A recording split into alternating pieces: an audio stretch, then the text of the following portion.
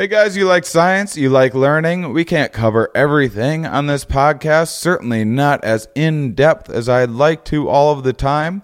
Well, here's an important topic you need to know about. Water. Do you have it? Are you drinking it? Where's it coming from? All sorts of important questions you need to know. There is now the new Waterline podcast, which is an initiative of the Israel New Tech, a part of the Israeli Ministry of Economy and Industry. Waterline podcast aims to bring the latest scientific advances in technological solutions while exploring economic models and identifying key players in the global effort to secure water sources, create efficient water usage, and make water safe for everyone. I just checked out a really cool, interesting episode called Want Not, Waste Not. Wastewater. It's all about what happens to your wastewater. It's going to waste a lot of times, but does it need to? Absolutely not. What happens to all that discarded wastewater? Once treated, it has economic and ecological value that can even drive nations' economies. It could even light up your house. How? Find out on that episode of the Waterline Podcast. Search Waterline Podcast on iTunes or in your Android podcast app.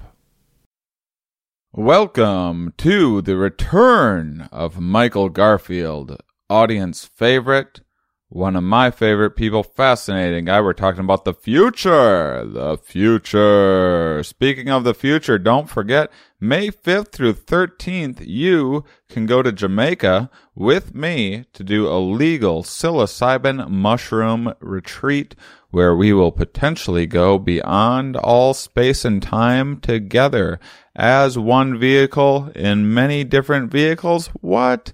We're going to explore some paradoxes and have some fun. I'm also going to do some comedy shows, and gobble those mushrooms. So if that sounds like a good time to you, and it should, you can check it out at mycomeditations.com, MYCO meditations.com, May 5th through the 13th in Jamaica. Maybe you want to do psilocybin mushrooms, but you don't feel like doing them with me. Weird, but okay, there's plenty of other retreats that you can get into. There's a women's retreat coming up in March. There's all sorts of other fun things on the way, so check out mycomeditations.com for more. And anything else laughable, check out your Laughable app. Make sure and subscribe to me on your Laughable app. It is the one true way, the best way to catch everything that I'm doing out on the podcast internet's worlds. And I think that's everything. Yeah.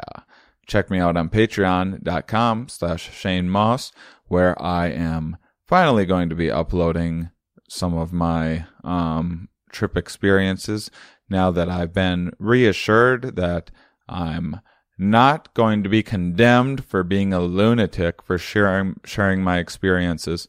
Also, make sure and check out Michael Garfield's podcast after this, Future Fossils, because it is in sync with this podcast. We recorded it right afterwards, so it's kind of a way of getting two parts out of one episode.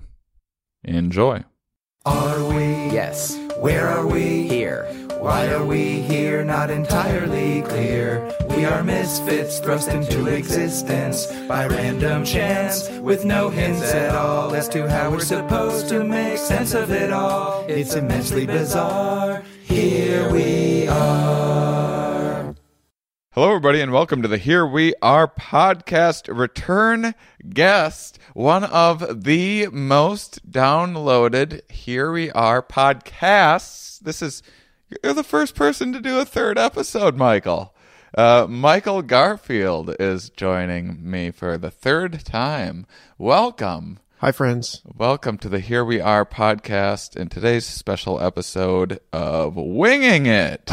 This is where your dear host, Shane Moss, is going through a bit of a funk and not really interested in researching anything, and has been watching a little bit too much TV lately, which is really unusual for me. And so now I just kind of show up to my guests and I'm like, hey, you talk. what do you like talking about? Michael also has a podcast, Future Fossils, that you should check out. So he had a cord laying around. Anyway, here's what I wanted to ask you. You do a zillion different things, just trying to make it in this weird creative existence where we always have to figure out. In comedy, I'm always having to figure out what my next show is going to be about, or should I start a different podcast too, or should I get into writing for TV, or what the hell should I do? And you do a zillion different things. Is it overwhelming? I look at what you crank out.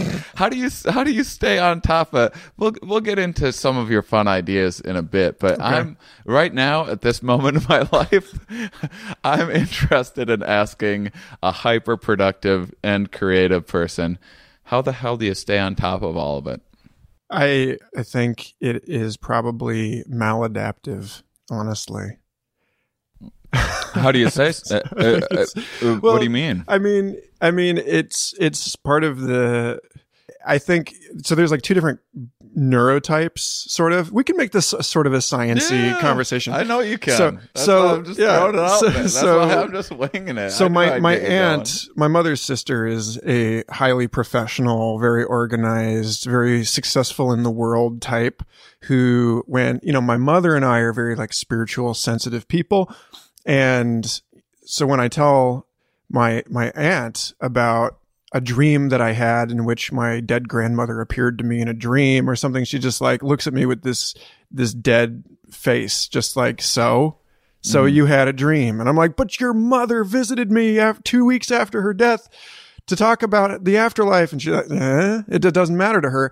And I think that that's partially to do with her worldly success. Whereas I read a paper a couple years ago that said that artists tend to profile as schizoidal or schizotypal, that we have a harder time filtering out the peripheral stuff, filtering out what some other neurotypes would consider irrelevant. Yeah. And that I feel like society is... That's an interesting way of putting it. Yeah. It's society is made out of basically two types of people. And, it's genuine... I mean, generally speaking, the people that are a little bit more peripherally attuned and sensitive to the anomalous stuff. Because, you talk about this in the sciences. You've got your Absolutely. Conservative, orthodox core of any field of research or anything. And then you've got your sort of experimental fringe. And I think that I tend to fall on the more conservative side of the experimental fringe. So I'm just all over the place with music and art and writing and all this stuff.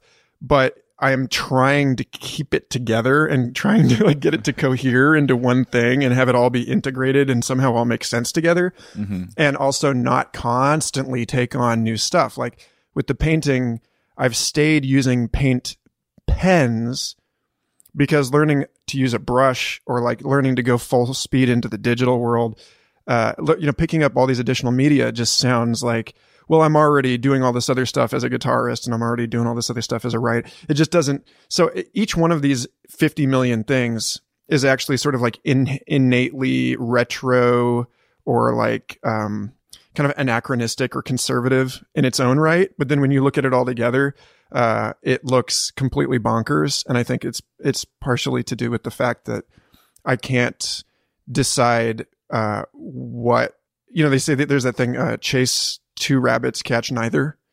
And I usually wish that I were the kind of guy that was just myopically and insanely, obsessively devoted to just one thing. But I had this guy, Emmett Chapman, who is he's an inventor and a jazz musician, and he invented this thing called the Chapman stick, which is an electric guitar that you play tapping, instead of plucking it, it's like a keyboard. And I said, how do you play these complex piano style compositions on the guitar, like I have trouble thinking about like my left hand and my right hand doing two different things.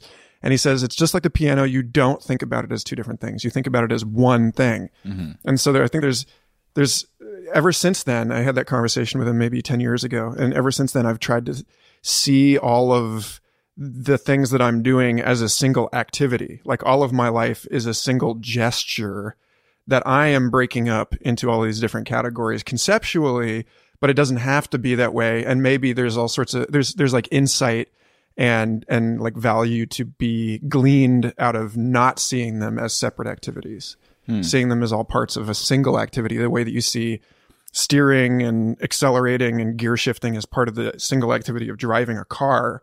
It's like, well, I'm participating in a planet scale renaissance at the catastrophic boundary between two world ages. So that's like, it's going to show up in all these different ways because we don't really know.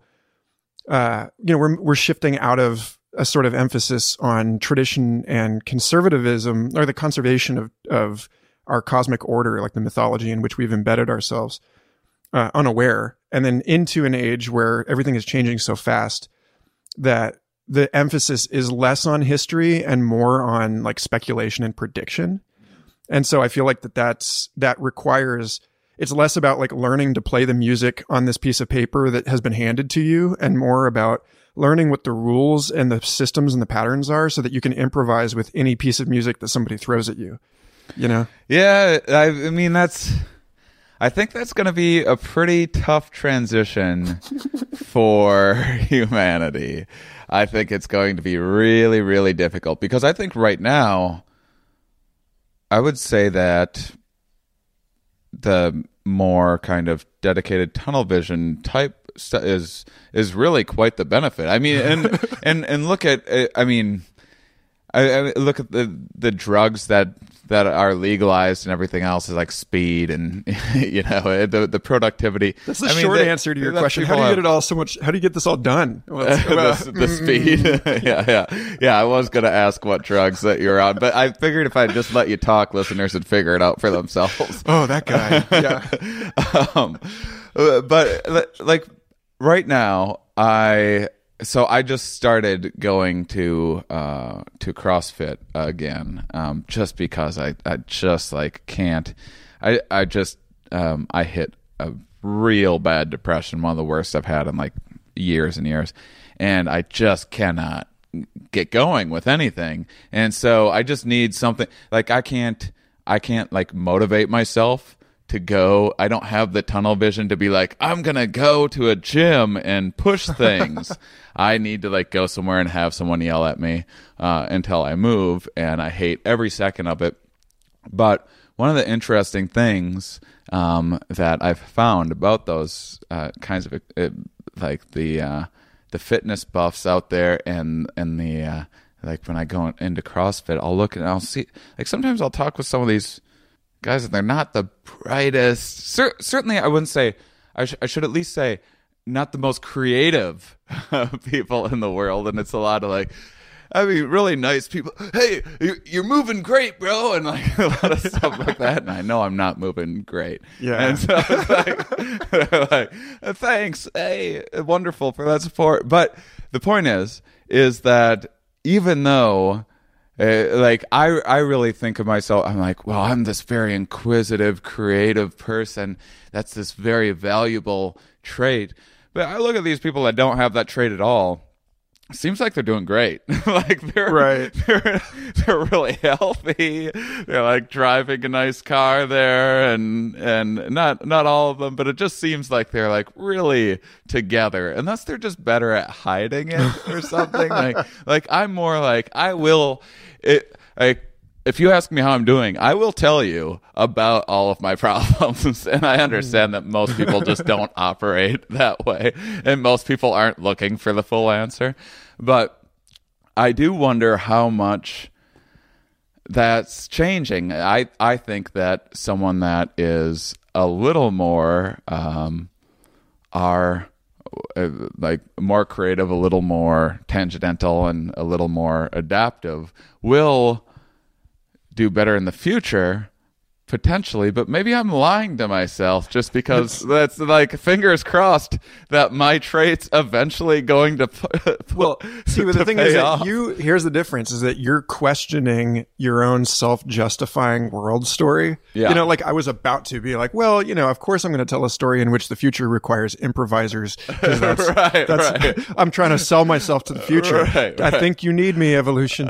But I'm writing a book where I'm looking at the evolutionary process as I read it so far, the story of life so far, and then I'm casting that forward into the future, and I'm explaining how things like improvisation are like core to the evolutionary process. You know, when you talk about like winging it, well, the wing itself is an improvisation. Mm-hmm. It's like features that existed already that got repurposed in a new environment and found a new utility and conferred a new benefit. It wasn't a plan, right? So, but then of course, like, somebody with a different psychology might look at the fossil record and read it in a completely different way that reaffirms their thing.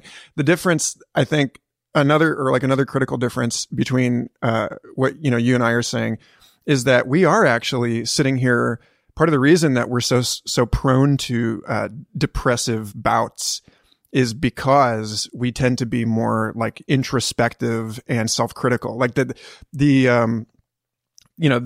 part of the reason that I'm performing in San Antonio this week, and I'm watching a lot of just willful ignorance, and I hate stereotyping. But how willful? Willful is it? Because that's the thing is that there's the relationship between confidence and like the ability that you're able to give your complete attention to something, and then the fact that you don't have that self-critical script running in the background, that's like all very closely related. Like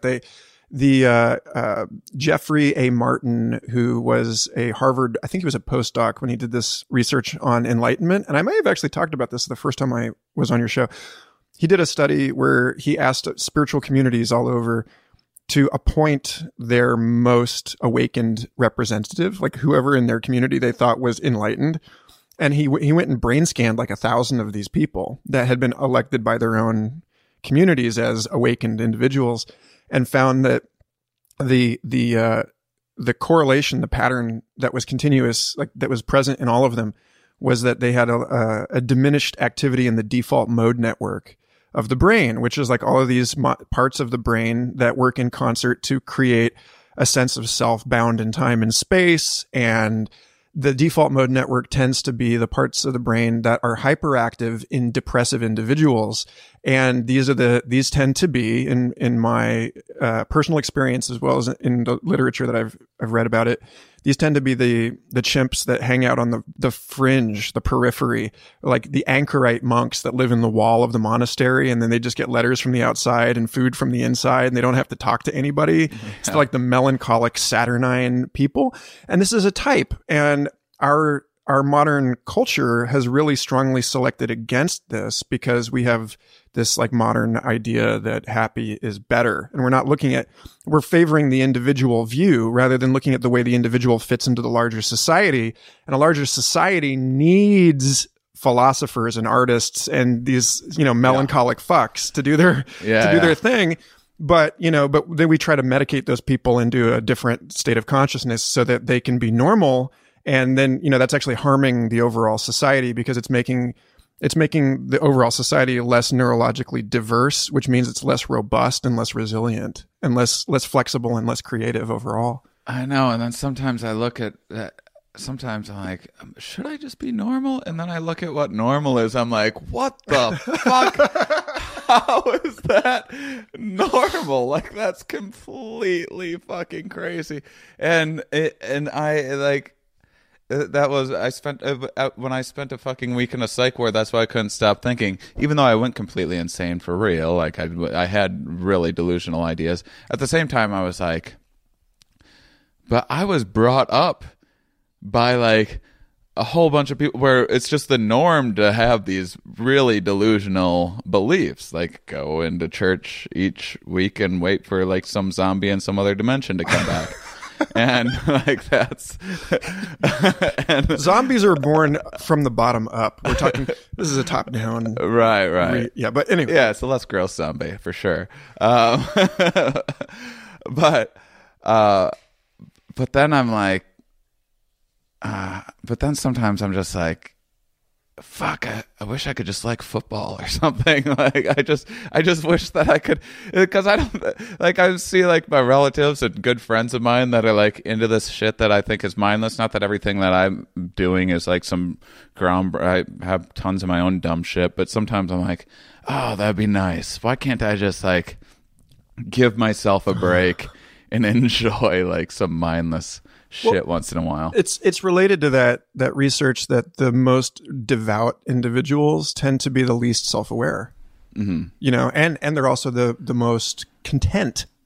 You know, that there's this thing about like the ease with which you can just like wrap yourself in your faith about whatever it is, you know. It's object independent. It's the structure of consciousness here, right? So it's like, I believe this thing and it gets me through the day. And then, you know, like my father is one of these very focused, business minded, you know, central, not peripheral types. I think there probably is like an intergenerational back and forth. If you look at it, like, you know, people tend to vote opposite their parents, you know, in the elections and stuff. So my dad is one of these people that like, I asked him about his spirituality one time when I was a teenager, and got this like completely befuddling non-answer. And I was like, you don't really ever think about this stuff at all. Like it literally just never crosses your mind, which, you know, it doesn't seem to bother you. So, you know, I got to a point where I stopped challenging where he was with it and just accepted that there's this whole ecosystem of different, you know, everyone's paying attention to something different and that ultimately it benefits the whole. But I will say that like, there is another futurist, psychedelic media philosopher type guy out there who is vastly more successful than I am, like 100 times more successful than I am. Mm-hmm. And I tried to like engage him once in some playful intellectual sparring a few years ago, and he wouldn't have it. He was like, "Oh, I'm not hating." And he pushed me out of the conversation basically. And it was the weirdest thing. Cause I was like, how can you be talking about, you know, like defeating death and like all of these insane transhumanist ideas and constantly, you know, citing psychedelic philosophers and stuff. And then it turned out that he'd never actually taken psychedelics and he was just super fascinated by it. And then I got to a point with it where it was really pissing me off. I was like, this guy's like a virgin sex therapist. You know, like this is super irritating. Like, every time I go to a wedding that's like done by a Catholic priest and they're like giving a lecture about like marriage is going to be hard. Relationships are hard. Like, what the fuck at best, you don't know anything about relationships. Hopefully you don't know anything about relationships. but like what I saw an interview with this fellow who, you know, when he said something to the effect of, that he had never experienced, that he couldn't just walk into woods and experience awe. Mm-hmm. You know, that he didn't understand how people could derive, like Terrence McKenna would say, on the natch, could derive like awe and wonder from the natural world. And he like required this like techno boner philosophy in order to marvel at what we're capable of creating, because it very clearly, it gave him some sense of it helped like alleviate his sense of powerlessness in the face of his ultimate mortality. And like, as soon as I realized that, my whole like frustration with this dude changed completely. And I realized that like, it actually takes an enormous amount of work for both types to maintain what they're up to. Like, it takes an enormous amount of work for me to just deal with the flurry of like random shit and like seeing how everything's connected, you know? And it's like, dude, it's like I said to you, you know, when you got out and I heard you on Duncan Trussell's show, and I was like, oh, so like I get a text message from you being like, oh, you're right, you were right the whole time. And then the next message I get from you, manic, I texted Michael telling him how right his ideas were. And I was like, oh God, dude. I was like, I am like 1 day away from the psych ward, according to you. And I was like, okay, so that takes work. No, it takes work to stay functional, but it takes work to stay functional on the other end of it too. Cause I think the other people are actually on whatever level, however like conscious or unconscious they are of it. I think it actually takes an enormous amount of effort by the brain to just filter all that shit out and declare it irrelevant and be like, it's not, you know, that life is just fucking intense for everybody. And some of us do a better job of repressing that than other people. Yeah.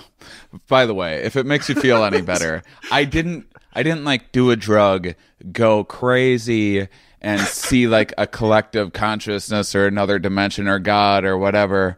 What happened was I did a drug, saw all that shit, and then went crazy. But I saw that stuff before I went crazy, quite clearly. And so, yeah. So anyhow, so the crazy was me frantically like texting a bunch of people with like cryptic kind of weird text messages afterwards. Well, I was into it. I really wanted to hear about your revelations, because I do think that, you know, like one of my favorite authors, this information scientist, Richard Doyle at Penn State University, somebody I think would be an awesome person to have on your show. He says that paranoia is a response to living online and the experience of a modern person being that we live in this hyper-connected media environment where everything really is connected and it's obviously all connected. And yet we're still in this weird, like, capitalist consumer thing where we're clearly also like the target of predatory attention. And, you know, we have this weird dissonance between. What do you mean by that? Like all of the social medias and TV the ads and everything that follow you around online and that kind of stuff. And, you know, our growing media literacy that makes it clear, like the way that media is used to manipulate public opinion. And so we see that everything's connected, but we also are still stuck in this sort of like half digested transpersonal revelation. Because like we know that the self, like intellectually, I think it's pretty obvious that the self is this interference pattern between all of these environmental vectors, all these different causes. You know, that this is the Silicon Valley idea of, you know, the self as just a collection of algorithms that are operating together. You know, like, you know, the more we learn about the brain, the more we see how this sense of I is assembled from all of these more specific subroutines.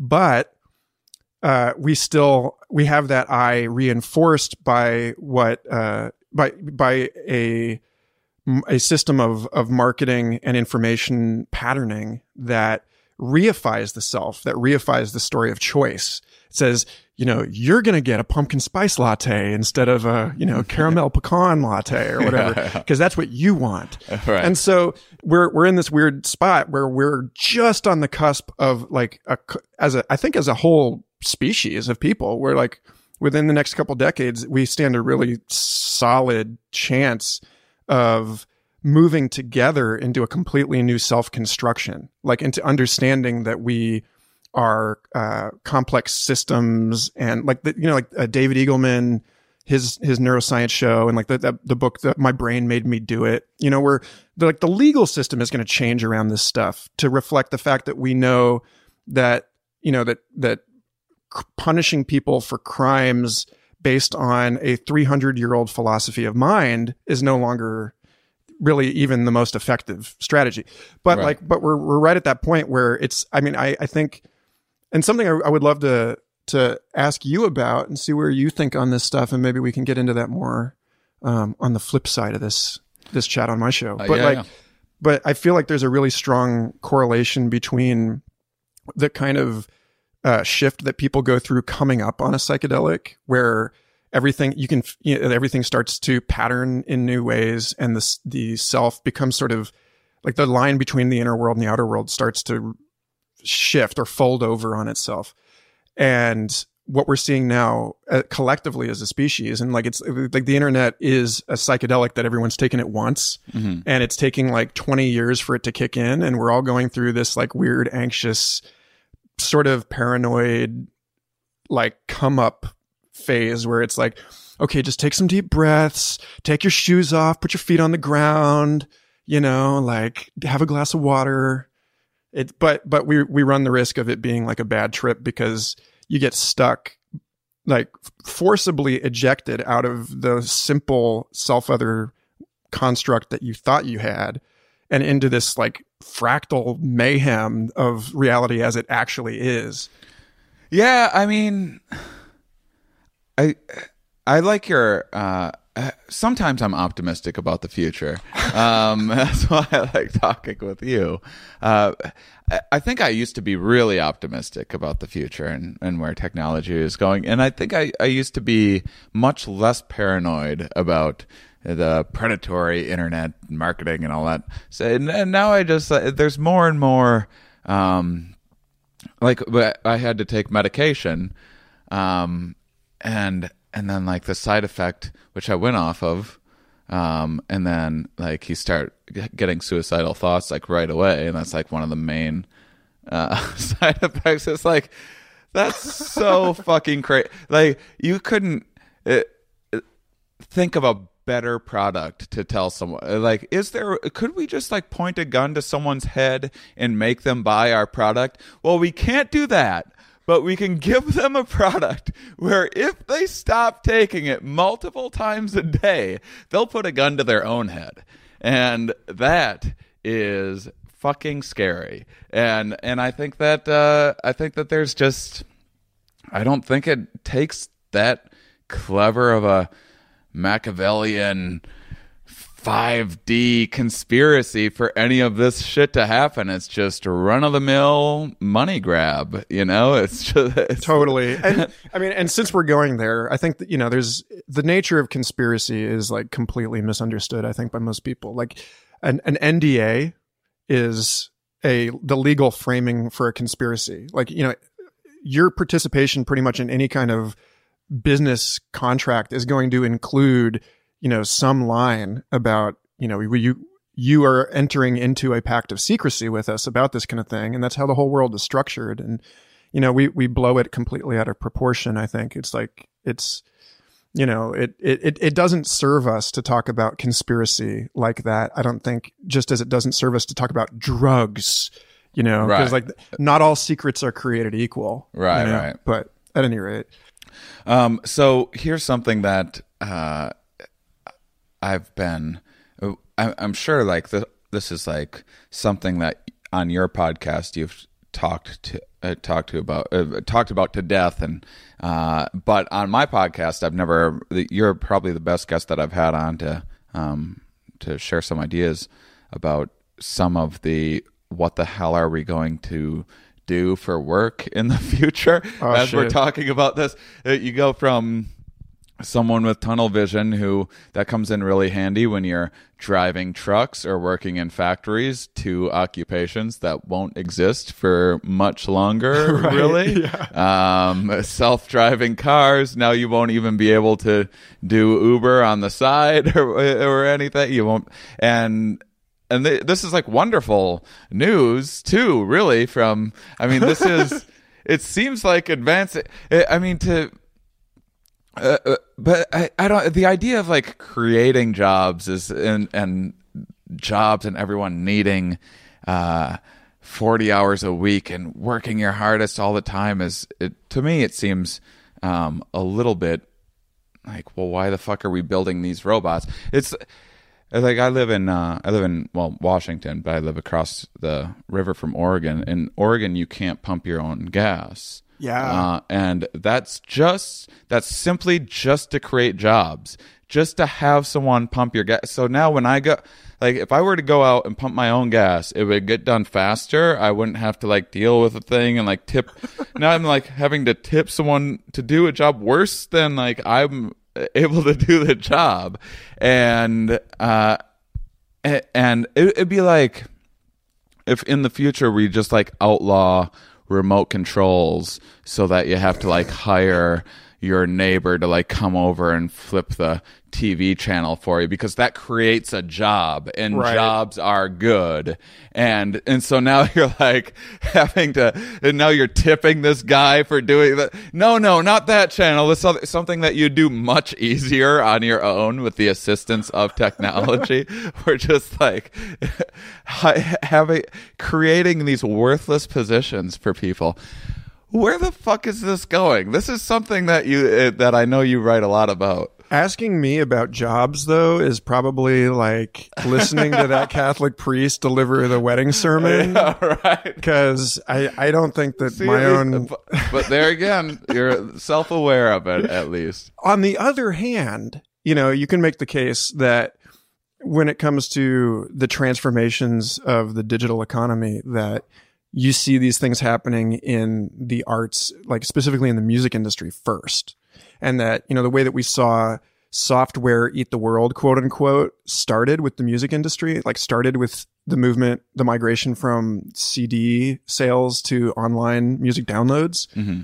And so in a sense, I do see myself as sort of more, about the future in terms of my lifestyle than I am, like that. I really am consciously, deliberately trying to live as an example of what you do with your life when you're not so concerned about where the money is going to come from, and you're just liberated to live by contributing to the commons in the way that you feel through a process of continued inquiry and revision and discovery is the right thing for you to be doing in that moment. And I think that's a big part of why I do so many different things, is because sometimes it really feels like one of them is the correct response, and sometimes it feels like something else is the correct response. And so, this seems like, I think, a big part of this that we discuss in Future Fossils podcast a lot, and is going into the book rather extensively. And, I talk about on Facebook with people seemingly all the time, is that the future in many ways more closely resembles the distant past, like pre-modernity, than it does the world that we were born into. Because, a lot of what I see is humans and technology sort of meeting in the middle in terms of our adaptation to one another. And, Nicholas Carr wrote a book called The Glass Cage, Automation and Us. And he talks about how the first wave of automation was basically just intended to take away responsibility from the operator. You look at the first autopilot in a commercial jetliner, and most of the major air traffic accidents that have happened in the last few decades are because the pilots made stupid rookie errors that they would not have made had they not been basically infantilized by the design of these operating systems. Right. And so he's like, there's an people alternative. Don't have to really pilot anymore. Right. But he's like, there's an alternative, which is that, like, if you look at a different paradigm for software design, you can look at video games, which don't tell you how to do it and require you to continually train and improve your skills in conjunction with the game. And this is known in the like AI circle, they have this, or like AI circles, they have this term called the centaur for like chess masters that get together in teams with artificial intelligences. So it's humans and AI working together and competing as a unit. So that's the centaur, and centaurs outperform humans or AIs on their own. And so we're moving into, I think, a period where we're learning to live with technology, but the technology is adapting to actually suit the human being in a way where before it was more or less just forced on us, and we had to do all the learning. And now the computers are fast enough, smart enough that they can learn some too.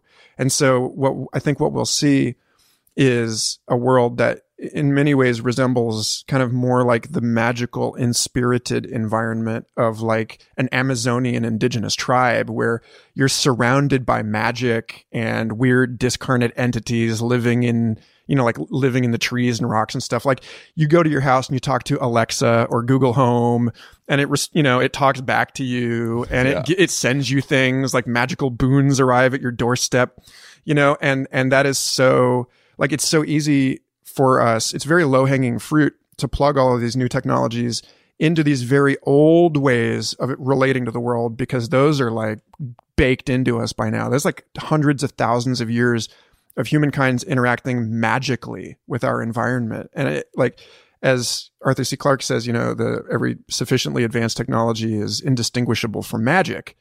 All right. So that's like, we're moving into a world where I think people are actually going to have an easier time navigating it in some respects, because we know the rules.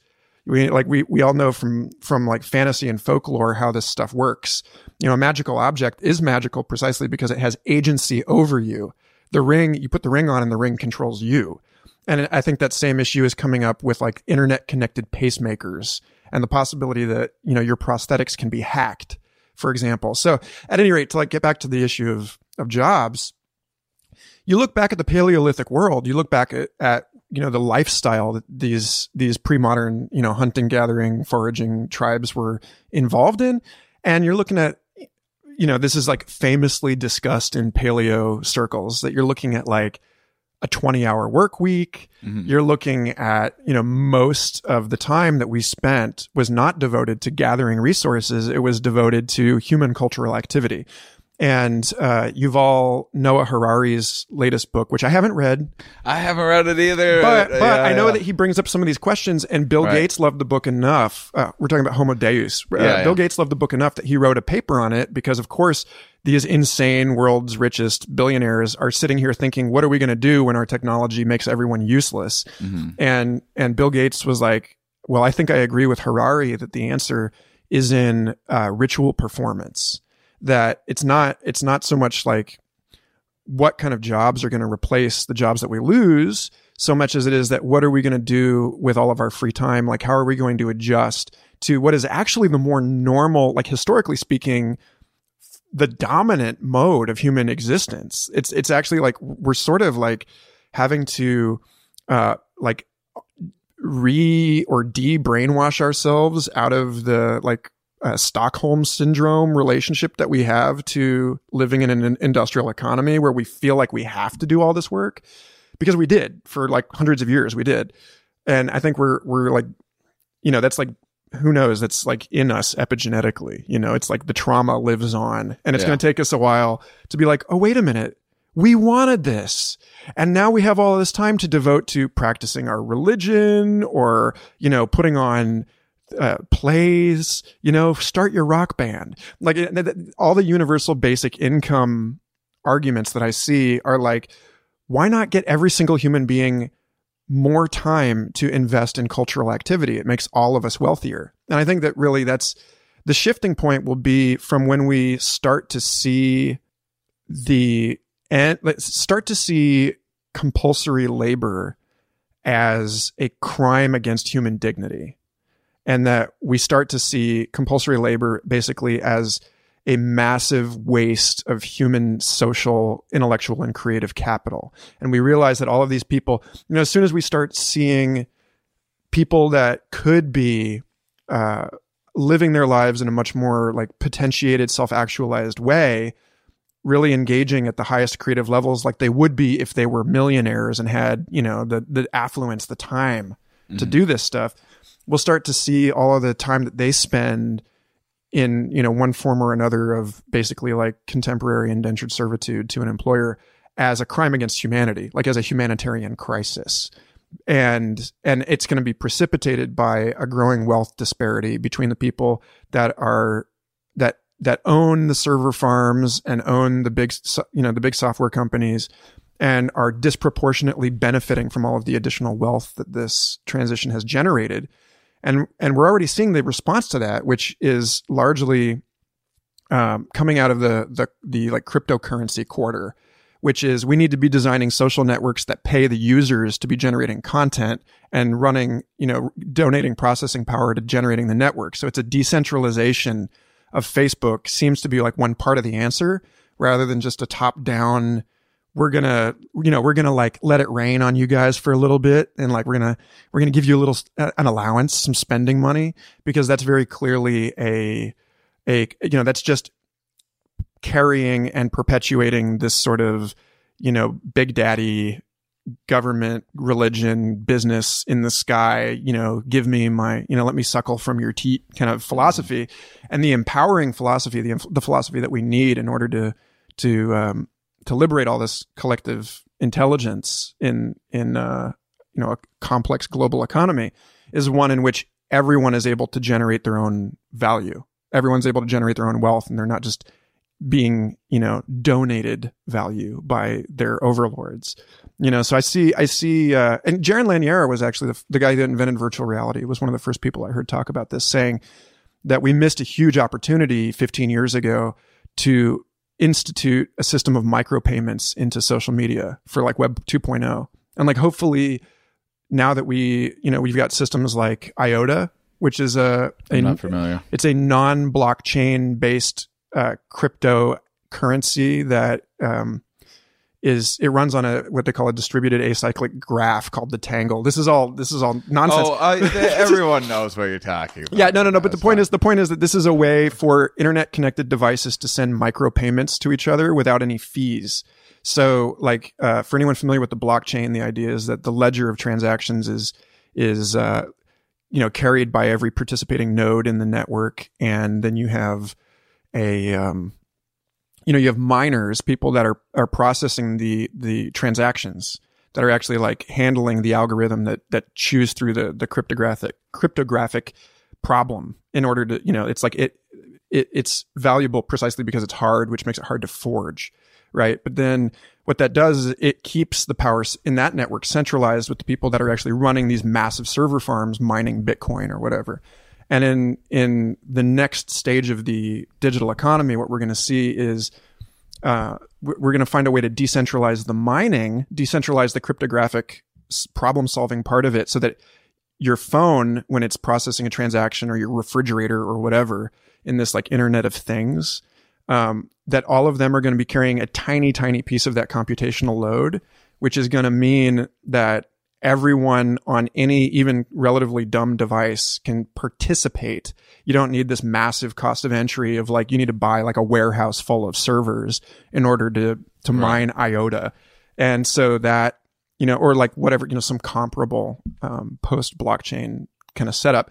So what'll happen then is that, we're finally got a system where the cost of transactions is low enough that we can like someone's post and give them a fraction of a cent for that. And we can actually do that because we're not running on credit card companies that cost, 2.5% of the transaction, or we're not, the Bitcoin transaction is now so insane. It's like even more centralized than the fiat system was in some respects. So at any rate, that's like a big part of it too, is like, we need to be able to like break money down into small enough units that we can start assigning value to like all of these previously invisible forms of cultural contribution, and just circulate these essentially meaningless, like right now, you can post something on Facebook, it's 100 likes, like, okay, great. I just made Facebook, however much money that, they were able to sell on ads.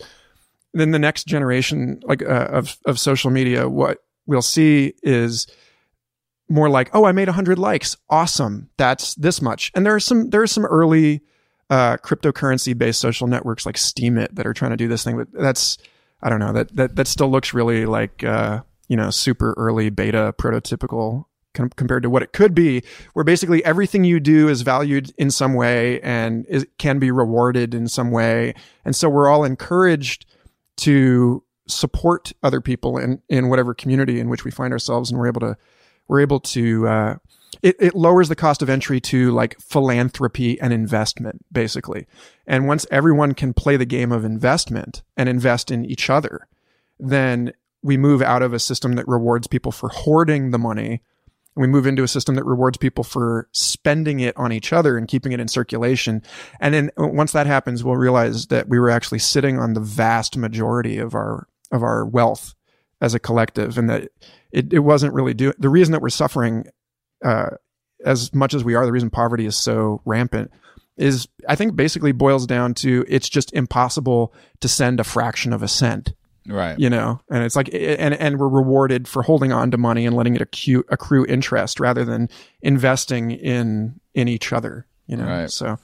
So we used to be these hunter gatherers spending 3 hours a day out hunting a saber-toothed tiger, which is all we did every day. Is hunt saber-toothed tiger. By the way, I've read this. I've read about that's this a stuff. fact. Yeah, I read it on Breitbart News.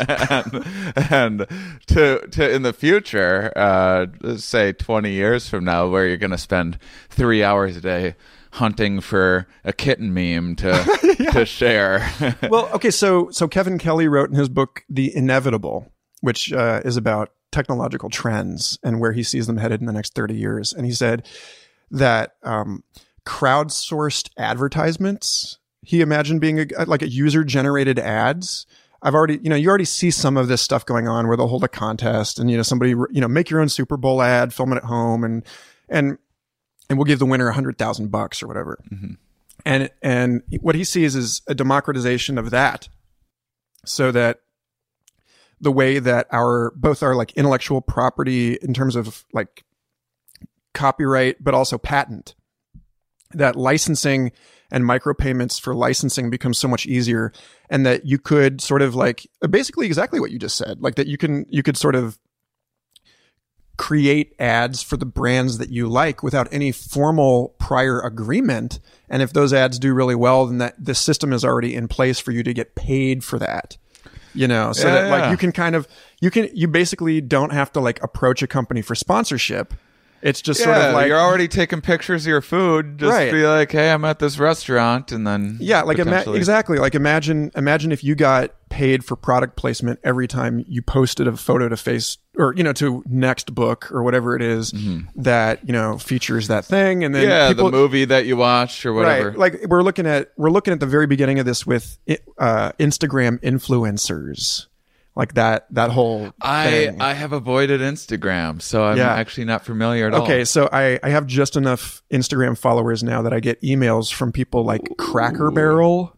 Cracker Barrel's like, we would like to send you. It's actually a broker. There's like a third party social agency that says Cracker Barrel would like to send you a random box of stuff if you'll post yourself hanging out with the stuff on Instagram.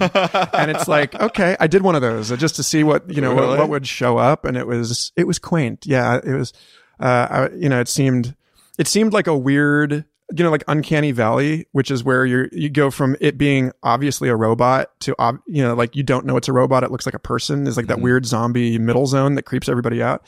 There was like an Uncanny Valley moment with the Cracker Barrel box of stuff that I got, because it seemed like it might have been tailored to the hashtags I was using, but it was like filtered through the Cracker Barrel gift store, So it was like this like robotic bird in a bird cage that sang Christmas songs was like one of the things. And I was like, so they know I'm into robots and birds and music. And I was like, but this is just like a thing that I would never own. Like I would never go out and buy a Christmas singing cardinal plastic thing.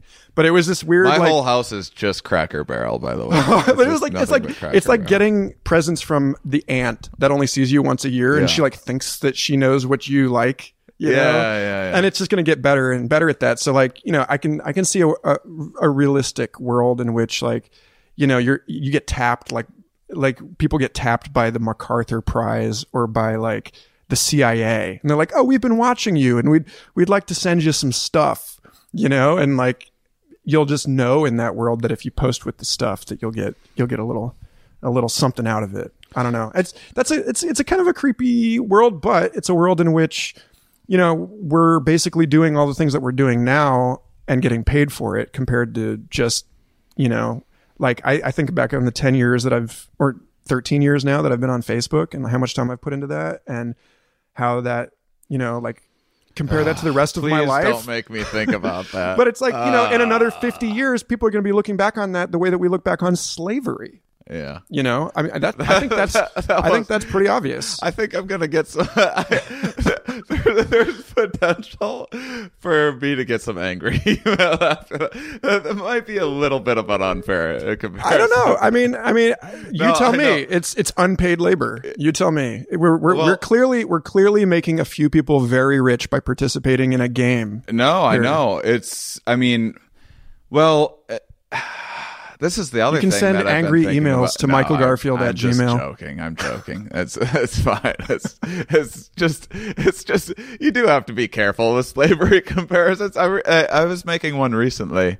I talked about this once on the podcast already. There's these slaver ants. Are you familiar? Yeah. Where like the queen of these slaver ants will go steal the eggs from another species, steal the eggs of worker ants from another species, bring them back to her nest, and then those worker ants of another species go out and get resources for her nest, and then it's called slaver ants because then it's. But when I thought about that, I was like, wait, why is that considered slavery? Because it's kidnapping, I guess, but it's not. They're doing the exact same. It's not like you took the ants that were just like hanging out chilling and then like enslaved them and like made them go out and work. They did the exact same. They lived the exact same life that they were going to live. The exact same. From a worker ant's point of view, its individual life. Well, I don't know. I mean, are they getting fed as much as the local ants, or are they getting beaten? That's a good are they getting the question. redheaded stepchild treatment? Yeah. Because I hear this, and it almost brings us all the way back around to the way that we started this, which is a good sign, right? Because I think about this, and I think People about love callbacks. in the Matrix, and it's like, why is everyone so in such a hurry to get out of the Matrix? Because it's like the real world sucks. Like that part was clear. It's it's like, and then also the whole notion that you can escape from that system because it's like you're a genetically modified organism. Like you grew up in a pod. Like you were programmed to be the one.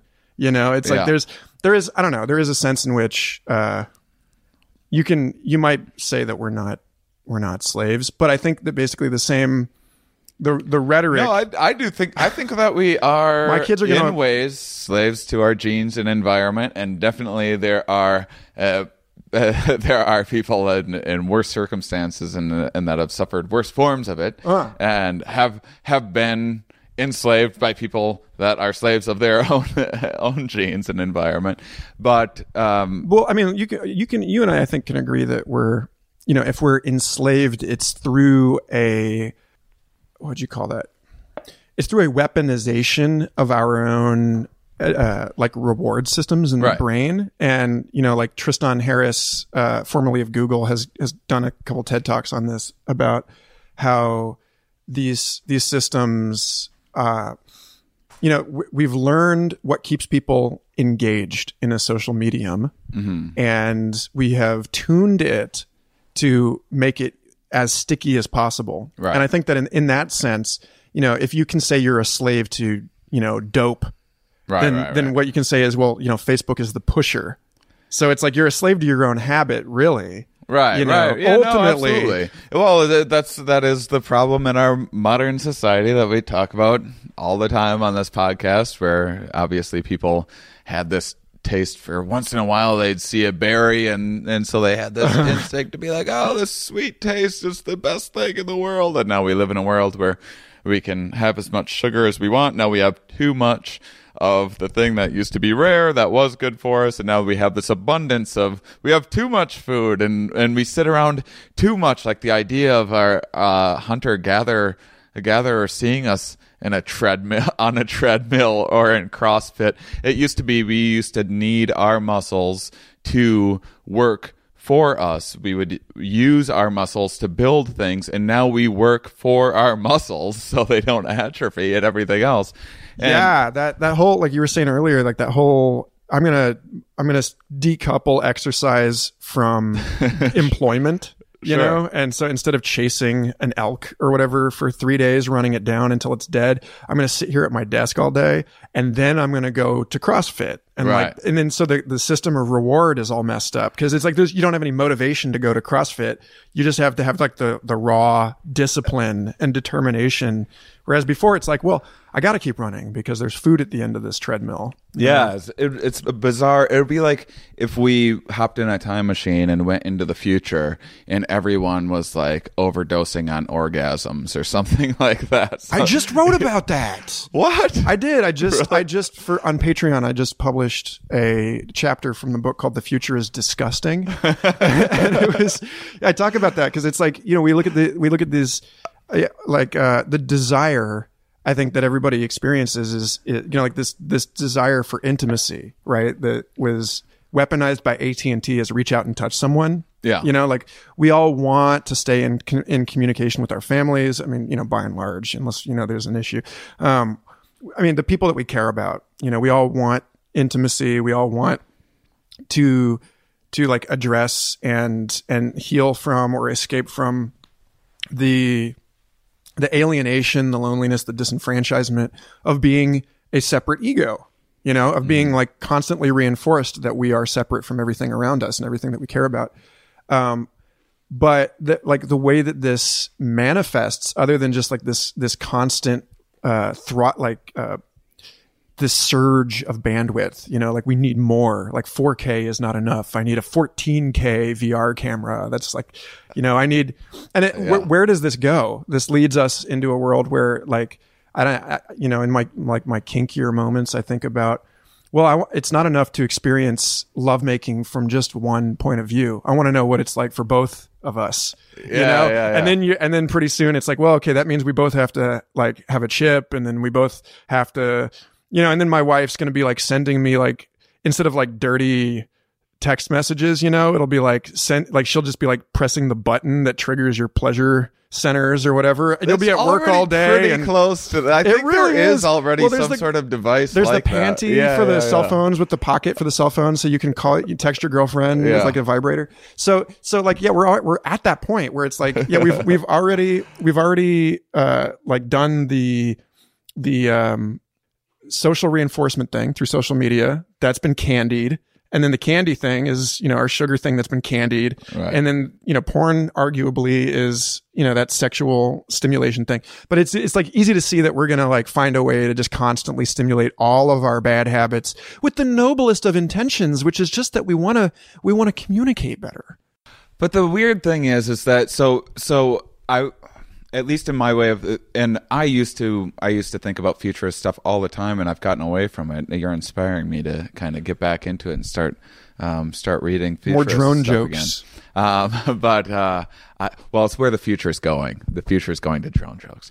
But in the same way that we have, when you talk about we have these many desires and not just sex, but we have these social desires, and you have this what's the name of the thing? I don't have one. The Alexa. Female. Yeah. So we like give names to these things. We program in errors to humanize them and make them sound adorable. And we've programmed animals in this same way. Like I had this little dog, Mr. Don Nichols, that has been programmed through evolution to be the cutest fucking thing I've ever seen in my life. You would think that we would kind of program artificial intelligence to meet those needs early on, which would mean kind of programming in some similar interests and wiring it sort of similar to us so it can identify with us, so we can go like, Alexis, I'm having a bad day, and then Alexis can go, I sometimes wish I was never born, and then you'll both like get along on that. There'll be a tiny hole you can pour a drink into, and like, here buddy, it'll be fine.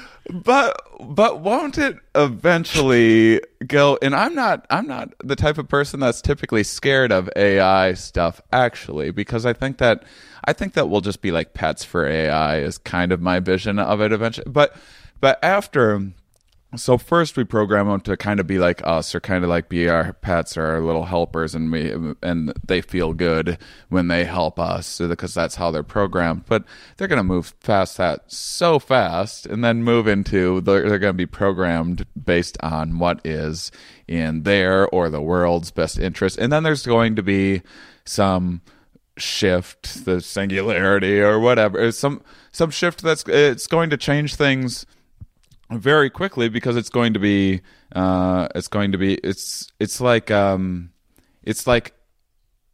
the imagination can adapt much faster than our genes can, and we can imagine all of this insane stuff that our genes are not capable of.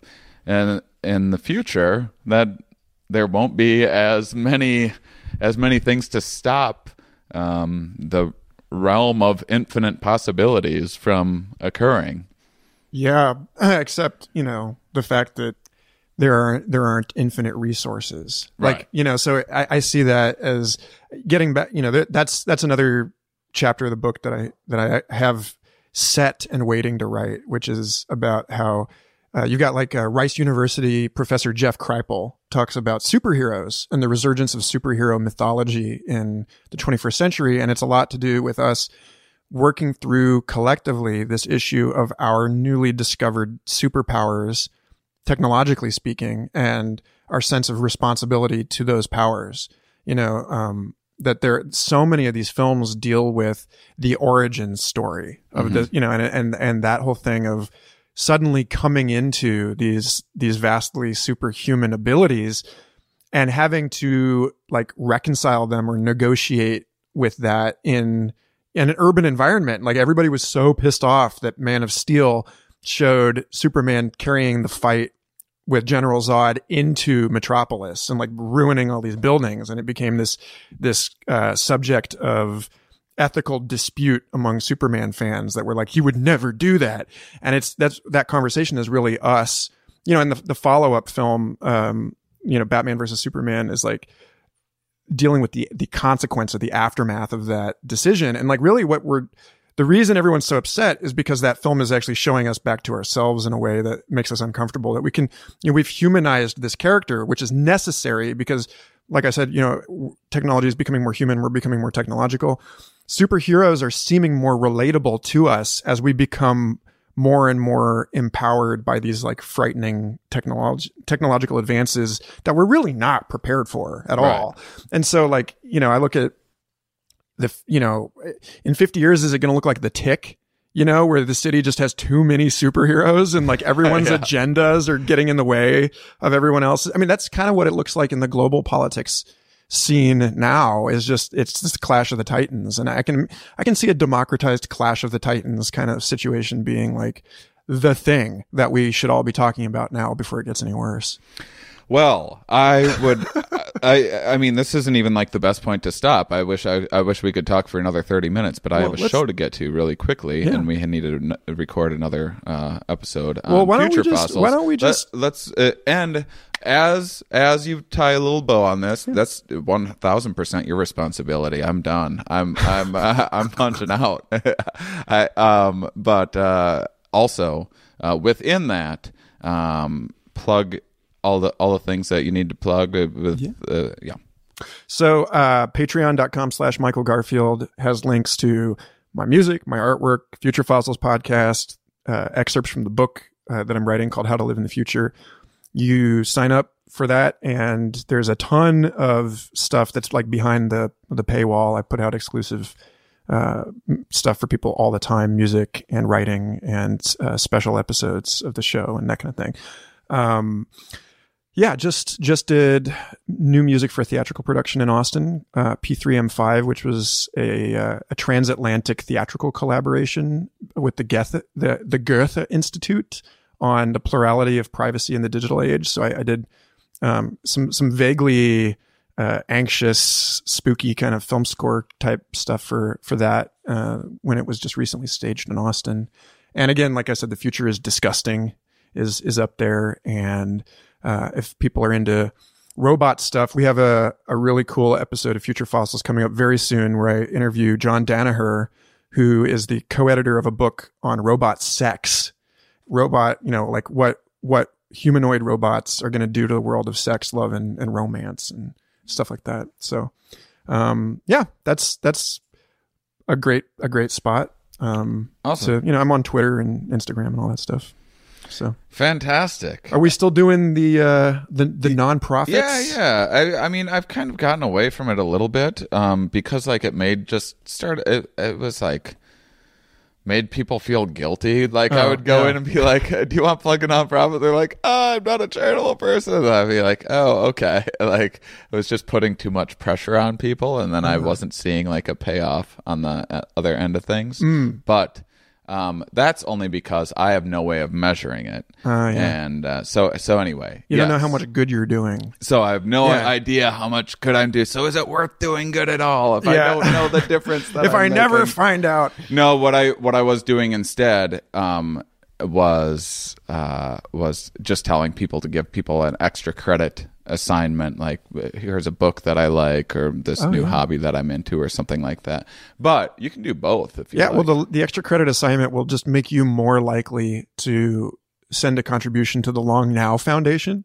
Ooh. Because the assignment is read Stuart Brand's book, The Clock of the Long Now, which is the main inspiration for my podcast. It's a book about thinking in very long timescales, and I was thinking in very long timescales, and that book is super impressive because it really helped lift me out of the urgent Twitter timeline type reality and into this wide open expanse, this like vista of like thinking about what kind of cultural projects we could take on that would be relevant and meaningful and beneficial to people thousands of years from now.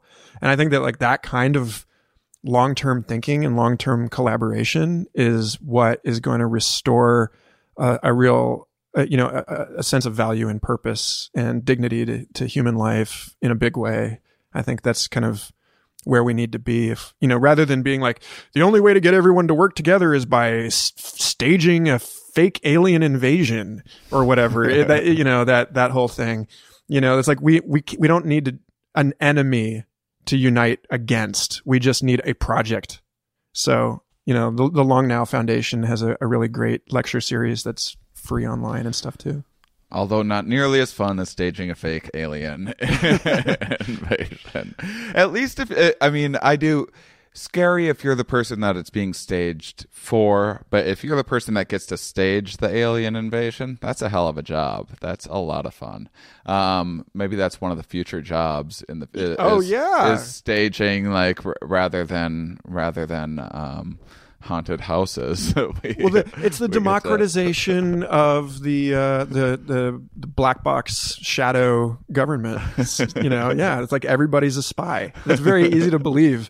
You look at, this is a total tangent, but like Pokemon Go or something, which was a game developed by Niantic Labs, which was purchased by a shell company for the CIA. And it's like, that's a psyop, and everybody got to participate, and I helped, so anyway, why don't we trade shares? It feels like a good time. Yeah. Sounds great. Thank you guys, for listening. Check out Michael Garfield. You guys are terrific. Next week on the Here We Are podcast, I'll be talking with Catherine McLean, who was a psilocybin researcher at Johns Hopkins, also joined me at the psychedelic specialist retreat in Jamaica, and we talk about that. This is before we even knew we were doing a retreat in special Here We Are podcast retreat in Jamaica, May 5th through 13th. So I hope you guys check that out and consider joining me in Jamaica. It's going to be a unique experience. If this one goes well, maybe we'll do more in the future, and it's a really cool thing because we can actually alter it and change it ourselves to make it the way that we want. Say you want to have a day trip and not all night trips. We take a boat and then we do one on the beach during the day, and there's plenty of practitioners around and people making sure that no one goes swimming out into the ocean while they're tripping, and that just simple stuff like that to make you feel safe and secure. It's Trip School. Come join me for Trip School in Jamaica, May 5th through 13th. Special thanks to Jimmy Fro of the Jimmy Fro podcast, Indie Music Podcast, for doing such a wonderful editing job, and for Ramin Nazer for always keeping the website updated and looking crisp and sharp, and doing all sorts of behind-the-scenes stuff for the show. And make sure and check out his stuff, RaminNazer.com. I will talk with you guys next week. Those of you that listen all the way to the end, you are, of course, my favorites.